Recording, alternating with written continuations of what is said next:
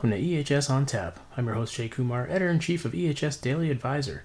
This week I talked to Derek Sang, Technical Training Manager at Bulwark, about common myths and misconceptions about fire-resistant clothing. This episode is sponsored by Bulwark. And now, on to the interview. I'm joined today by Derek Sang, Technical Training Manager at Bulwark, and we're going to talk about common myths and misconceptions about FR clothing. Welcome, Derek. Thanks, Jay. Happy to be here. Great to have you, and I was wondering if we could start off by having you tell us a little bit about yourself. Sure, I'll try and give you the Reader's Digest version. Been doing this for 25 plus years now, and doing this by that I mean working in the flame-resistant clothing market. I like to tell folks I got started back when you could get any style, any color of navy blue Nomex coverall you wanted, because that was all there was really in the market. So we've come a long way since then. I've had the good fortune for the last decade plus to represent Bulwark internationally. I've probably done, I think we stopped counting at about 250 plus informational seminars, podcasts, webinars, live events, whatever you want to call it. I think around I've gotten almost every state now in at least half a dozen countries. So been doing this a long time. I have the good fortune again of talking primarily on selecting good stuff. Once you've got it selected, how to properly wear it. And then when you're wearing it, obviously maximizing that return on investment, because this stuff ain't cheap. Right. Taking proper care of it. So that's primarily been my role. All right. Well, good thing, because this is what we're talking about. So it's 2022. Why are we still hearing that FR is too hot? You know, it's funny you ask that, because I think in each and every occasion I get time left over for questions, that one pops up. And really, as I said, 25 years ago, we had very, very few choices. And it seems to just take the market a long time to evolve through older technologies. And we also know, like anything else, we had a bag phone back in the 90s, and we have a computer in our palm of our hand today. Things evolve, change, they get lighter, more efficient, and all those things have happened in the protective clothing world as well. It's just that perception over time is just taking a little while to catch up. And what do I mean by that? We have a lot of programs today that still utilize 7-ounce and 9-ounce coveralls. And I'd argue with you that probably putting on a coverall may be the one way to exasperate the concept of being hot and uncomfortable, because you're putting it typically over top of something. Right. Or you're, it's not really very comfortable cut. It's not really cut for being efficient, because it's really funny when we do talk about heat, especially when it comes to clothing, you typically don't get pushback from the waist down. And that may sound a little weird, but if you think about it, we've grown up wearing 9, 10, 12, and 14 ounce, especially denim, probably our whole lives. I mean, if you look at retail fabric weights in denim, they're 10 to 12 ounces. And if you look at fabric weight when it comes to flame-resistant clothing, it tends to be 10 to 12. We don't get pushback from the waist down.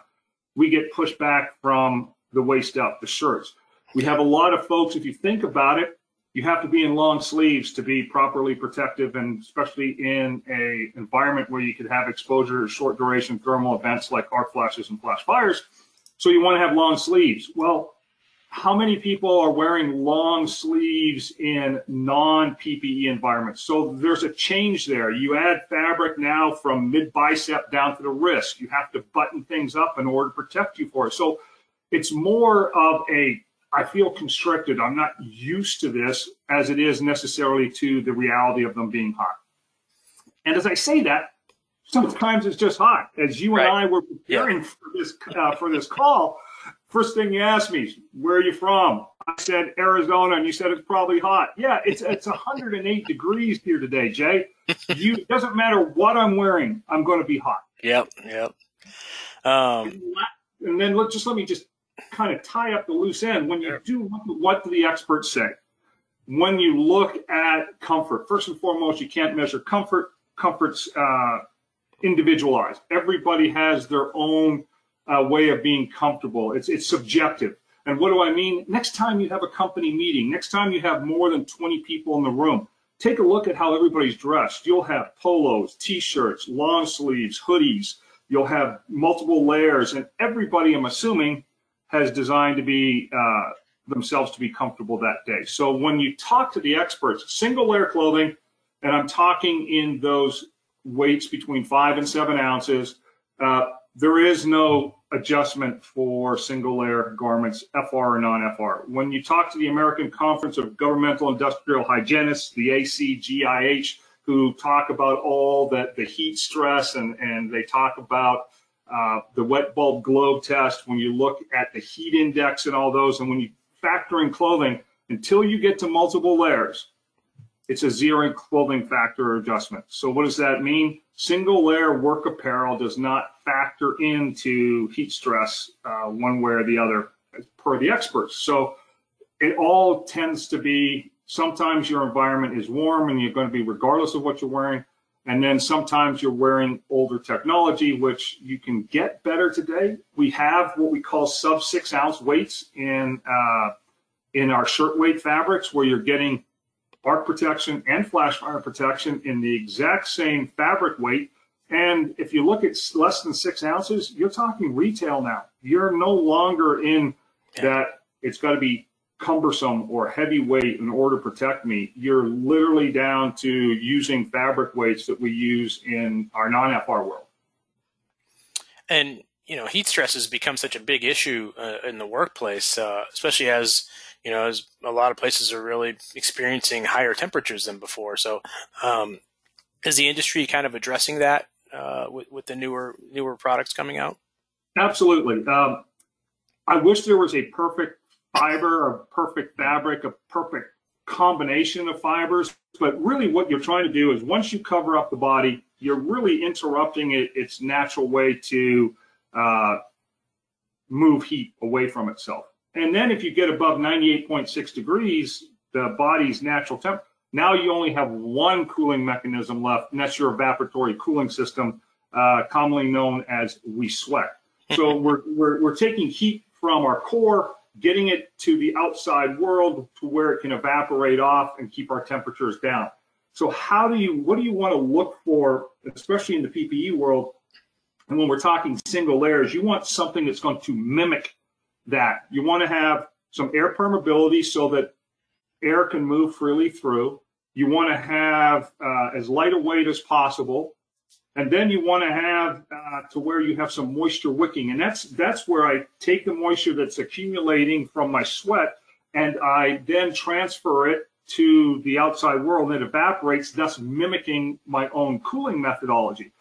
Those fiber combinations are out there today. The sophistication to where the PPE world is kind of doing what it can capture from the performance world. It's not as easy as just saying, hey, let's go do what they do in performance fabrics, because those tend to be synthetics and they tend to melt, and that's not good in what we do. But we want to take what they're able to do, work with those fibers that still protect and can provide that moisture wicking, comfort, and air permeability. And you see that across all top manufacturers today, because everybody knows if they can solve that equation for their end users, you're going to have folks that not just have to wear it, but they want to wear it. Yeah. And if they want to wear it, you're going to have better compliance, and that makes everybody's job a lot easier.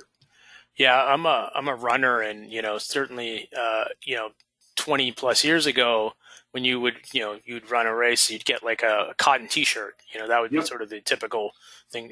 Which, as you sweat in that, and it just starts gets heavy and it hangs off of you, and it's just not a great experience. But as you mentioned, sort of the performance wicking fabrics have gotten so much better over the last 2 decades. You'll never see a runner running in like a cotton shirt anymore. There's just so many better types of materials to use. So I imagine that Absolutely. technology is being worked into, sort of protective gear as well. Well, I mean, you're mirroring exactly what I said when we started this particular question. Hotter, heavier, older technologies, lighter, more comfortable. You're maximizing those new fiber solutions that are out there, those fiber combinations. Yeah, if you had told me 20 years ago I'd be wearing synthetics and plastics for performance wear, we would have all said, you're crazy. Now you don't even think twice about throwing on your name brand performance wear, whether it's to go for a run or underneath your shoulder pads as the NFL comes to bear here this weekend. Right. You look at those technologies. It's not as easy to capture in the FR world because first and foremost, I have to protect you. I have to make sure that I will not ignite and continue to burn. Right. So not all those fibers are available to us, but the work that's getting done to find the ones that can do the protective piece and then blend them with the performance piece, that's what we're seeing more and more of today. Nice. Another question that's heard a lot is, will FR wear out? Yes, and again, it's a good question. It comes up frequently. For one, I'm not really sure sometimes what they're asking, and then secondly, sometimes they're not really clear on their understanding of how the FR properties are engineered into the garments. So when you look at the question as a whole, we understand that all garments wear out. Your garments have a shelf life. And sometimes when we communicate to the marketplace, we communicate and we explain for the life of the garment. Well, then people internalize that, or that gets miscommunicated or misunderstood to where, so there's a life to this. Yeah, absolutely. We're talking about every shirt, pant, and coverall, just like every shirt, pant in the non-FR world. If you wear it on a regular basis, it has a natural wear life. It eventually becomes thread-borne, ripped, torn, unwearable. Well, that's the exact same in the FR world, but when we say that, it gets misunderstood or it gets a slight curve to it to where we go, the FR properties are wearing out. The answer today, and again, I'm going to put a little bit of an asterisk on it because it's not categorically 100%, but all of the top manufacturers, all of the top providers, regardless of the fabric, are going to be, that FR engineering is going to be there for the life of that fabric, hence the life of that garment. So that's why we have the disclaimer, it will be FR and protect you for the life of the garment. It's not saying that the FR is going to wear out. The FR is going to be there long after the garment is no longer able to protect you. And the analogy to think about is, as you look at your garment, you want it to be in the best possible condition to ultimately do what we, as the PPE market, build it for. And that's to save your life during a short duration thermal exposure. My goal is for you never to use my garments for what I built them for. I built them to be life-saving pieces of equipment that just happen to take the shape of shirts, pants, and coveralls. Now, at the end of the day, when you look at that, how do you take care of it the day that you need it the most? Well, everything that you've done to that garment leading up to that event is going to impact how well it works. So you want to take care of it. You want to make sure that you are checking it for rips, tears, threadbare, and then replace it. Just like you would, in the comparison, is your fall harness. We have fall harnesses and we have FR clothing. Both of them are designed to save your life, but we don't go around having a lot of falls and we don't go around having a lot of arc flashes and flash fires. Mm-hmm. But if we do happen to fall, we make sure that harness has been checked. There's no rips, cuts, frays. It's not been used before. All those things that go into factoring to make sure that it works the day that you slip and fall from height, that it's going to do its job. Now, we are not anywhere near as conscientious when it comes to our FR clothing, but its ultimate job is to, in that rare occasion there's a short duration thermal exposure, it's going to work as designed, meaning that if it's torn, if it's ripped, if it's not secured properly, if you've not zipped it up, buttoned it down, secured it to things, you're going to be hurt more than you need to be. So as you factor all that in, we want to take care of our gear. So long-winded way of getting to recognized manufacturers in today's market in the Western Hemisphere, and we know who they are. The FR properties, that FR engineering will not wear out. The garment will wear out long before you have to worry about your FR engineering. Makes sense. Are the terms inherent and treated still used? That's a good dovetail from where we just came. Back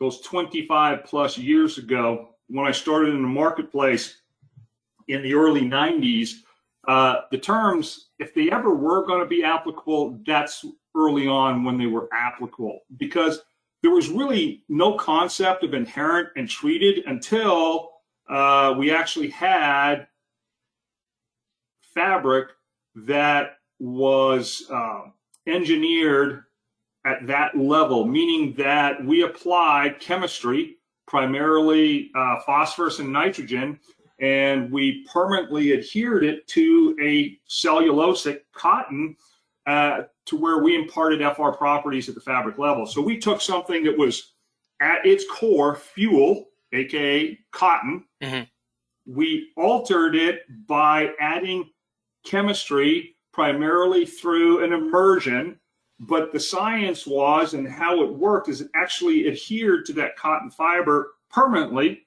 and was now durable for laundering. So here you now have, quote, fabric that went through a treatment, and it's now competing with something that was inherent. Now, that in and of itself is a little misleading. Inherent means to me that you don't have to change anything, that it was born that way.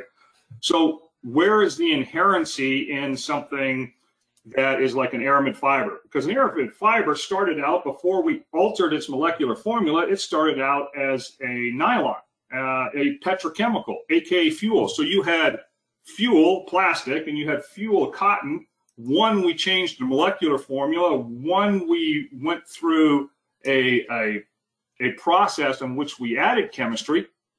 But at the end of the day, they both did the same thing, is they did not catch fire and continue to burn.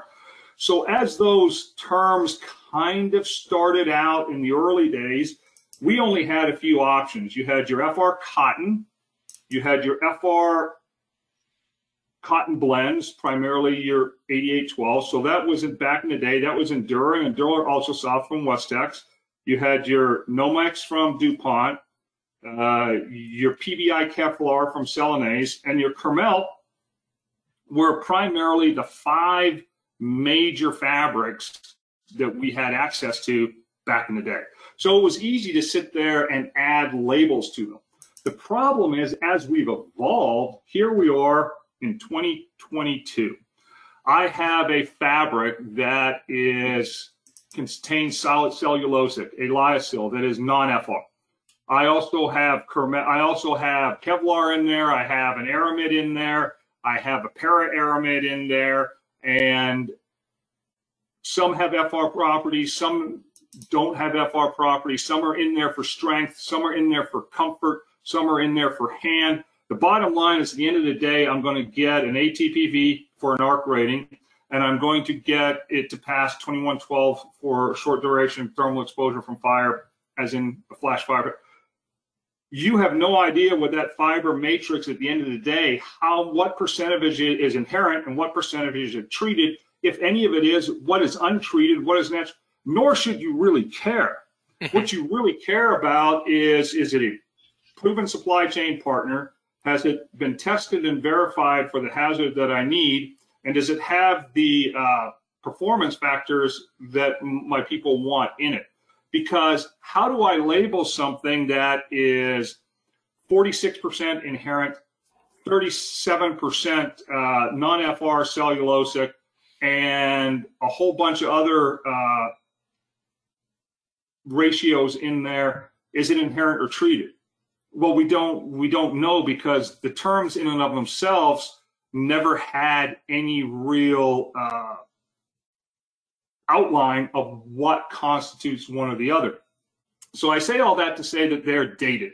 Mm-hmm. Where are we today? What is more accurate way to represent what FR performance fabrics are today? They're engineered to have FR properties. Now, the engineering can take place in one of three ways. Two of them we've already discussed. It can happen at the molecular level. I actually changed the molecular formula of something like nylon, and now I have an aramid or a para-aramid.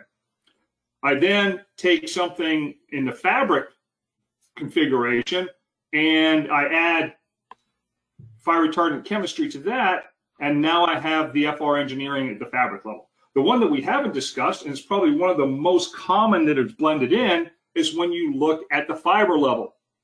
The easiest example is motocrylics. If you have FR motocrylics and non-FR motocrylics, is it inherent? Well, by definition today, if you were to ask most people, they would say that FR motocrylics are inherently flame resistant because once they're finished, there's no additional finishing needed for those FR properties. But if I have to add fire retardant chemistry when that is still a soup, before I extrude it into a fiber, is it truly inherent? So the definitions have a vast amount of interpretation or gray area. So when you look at where does the FR engineering occur, molecular level, fiber level, or the fabric level, and we're going to blend all three of those with probably some non-FR fibers in there too for comfort and moisture wicking, etc. And we're going to give you a product at the end of the day that's going to self-extinguish and not melt, drip, and add to the injury. And that, by definition, is a flame-resistant garment. So the technology or the engineering on how to get there is varied, and it's far moved away from the old terminology of inherent and treated, even though people still ask, is that inherent or that treated? Or we only spec inherent? Good luck inspecting, specifying only inherent garments, because there's very few options when you do that. Just as if there's very few options when you go, because everything is blended today, right, that really what you need to be specifying is market-proven performance and specifying that it meets whatever your hazard is. Another question for you. Is it okay to just wear FR when we need it? Do you put your safety belt on just before the crash?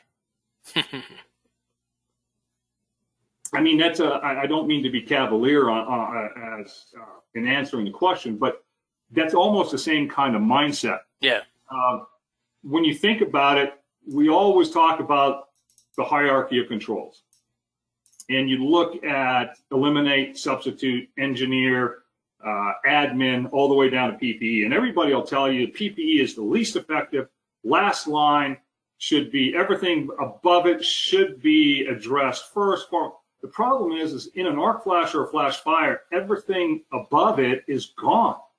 You no longer have a chance to eliminate or substitute. Your engineering controls are not working, and admin is definitely not going to be able to step in and stop the arc flash or the flash fire at that particular time.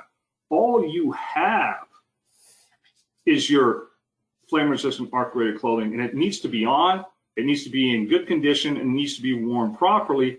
Otherwise, it's not going to protect you as well as it could. So when you look at the options, and you look at the options on the bigger scale, task-based versus daily wear, why would I put my engineering staff in flame-resistant arc-rated clothing all day, every day, when they only do X amount of energized work? Because you want to have a baseline of protection, number one, and secondly, you want to have the confidence that they can still do a whole bunch of things wrong, but at least their clothing is not going to catch fire, continue to burn, and cause catastrophic injury, which ultimately can and may lead to fatality. If I do not catch fire and continue to burn, I can't become a statistic. Why is that? There's not enough of me exposed to be hurt to ultimately kill me. So with that being said, I would want the peace of mind as the company to know that my people at least have a baseline of protection all the time, every time. Even if that exposure is greater than what that shirt or pant is specified or designed for, it still will not continue to burn and cause injury. It may blow open, more of you may be hurt than should have, but at least you have a baseline of protection. Secondly, as a wearer, I now have a margin of error that I necessarily didn't have before. If I'm wearing, for example, in a task-based approach, let's say I'm wearing my cotton shirt and my cotton pant, and I'm going to put my flame-resistant arc-rated coverall over top, because when I do energized work, that's what I do. As I do the energized task, I step into the PPE. As I'm done the energized task, I step out of the PPE. Well, if I don't get in and out of that PPE as needed, if I decide that, hey, I'm just going to voltage test this piece of equipment because I've done it all the time, I'm not going to bother climbing into all the gear. Now I'm literally wearing fuel in front of an ignition source. So I have no margin of error if something dramatically goes wrong. At least if I choose not to wear my hard hat, face shield, balaclava, hearing protection, my rubbers, my leathers, etc., and I still go and do that energized task without the additional PPE, and at least I know my shirt and pant will not ignite, continue to burn, and cause further injury unnecessary. I've got a baseline of protection. The other way to think about it is, if I choose a task-based approach, let's say, for example, I own a company and I have 10 electricians, and we service our customers' electrical needs. So my guys are out and about in their vans all day, every day, taking care of our commercial customers, whether that's chillers, AC units, whatever the case may be. And my 10 guys do 10 energized tasks per day. And that's probably a very, very low number, but they would be getting in and out of that task-based protection approximately 10 times a day. So one, how much time are they wasting getting in and out? Secondly, are they even getting in and out of it if no one's watching them? And what is my exposure? Well, your exposure is 100 times a day. On a company that's 24/7, 365 from a service standpoint, that's over 35,000 exposures to where your people may or may not be wearing their PPE. That's not a safety program. Where at least if they're going out into that environment in a baseline of protection, aka their daily wear, their flame-resistant arc-rated jeans, or flame-resistant arc-rated Henley or button-down, you at least know there's that level of protection at a bare minimum. And then all they're required to do is add the additional layers of hard hat, face shield, rubbers, leathers, or if they need to take their 40 cal flash suit with them, because that is part of the program when they're doing bigger gear. Bottom line, at the end of the day, it's just a difference between a safety program and something that can be very, very arbitrary and up to an individual and have tons of potential exposure to the company and the employer. Makes sense. Derek, I want to thank you so much for joining me today. This has been great. Jay, anytime. It certainly was fun, and hopefully everybody gets to take a little nugget away from this. So give me a ring anytime. All right, thanks. All right, buddy. Be good. Bye-bye. That wraps up episode 126 of EHS on Tap. Thanks to Bulwark for sponsoring the episode. You can find more information about the show and listen to on-demand episodes at ehsdailyadvisor.blr.com. You can subscribe to the show on SoundCloud, Amazon Music, Google Play, iTunes, Podbean, or wherever you get your podcasts. Thanks for listening, and I hope you'll join me next time.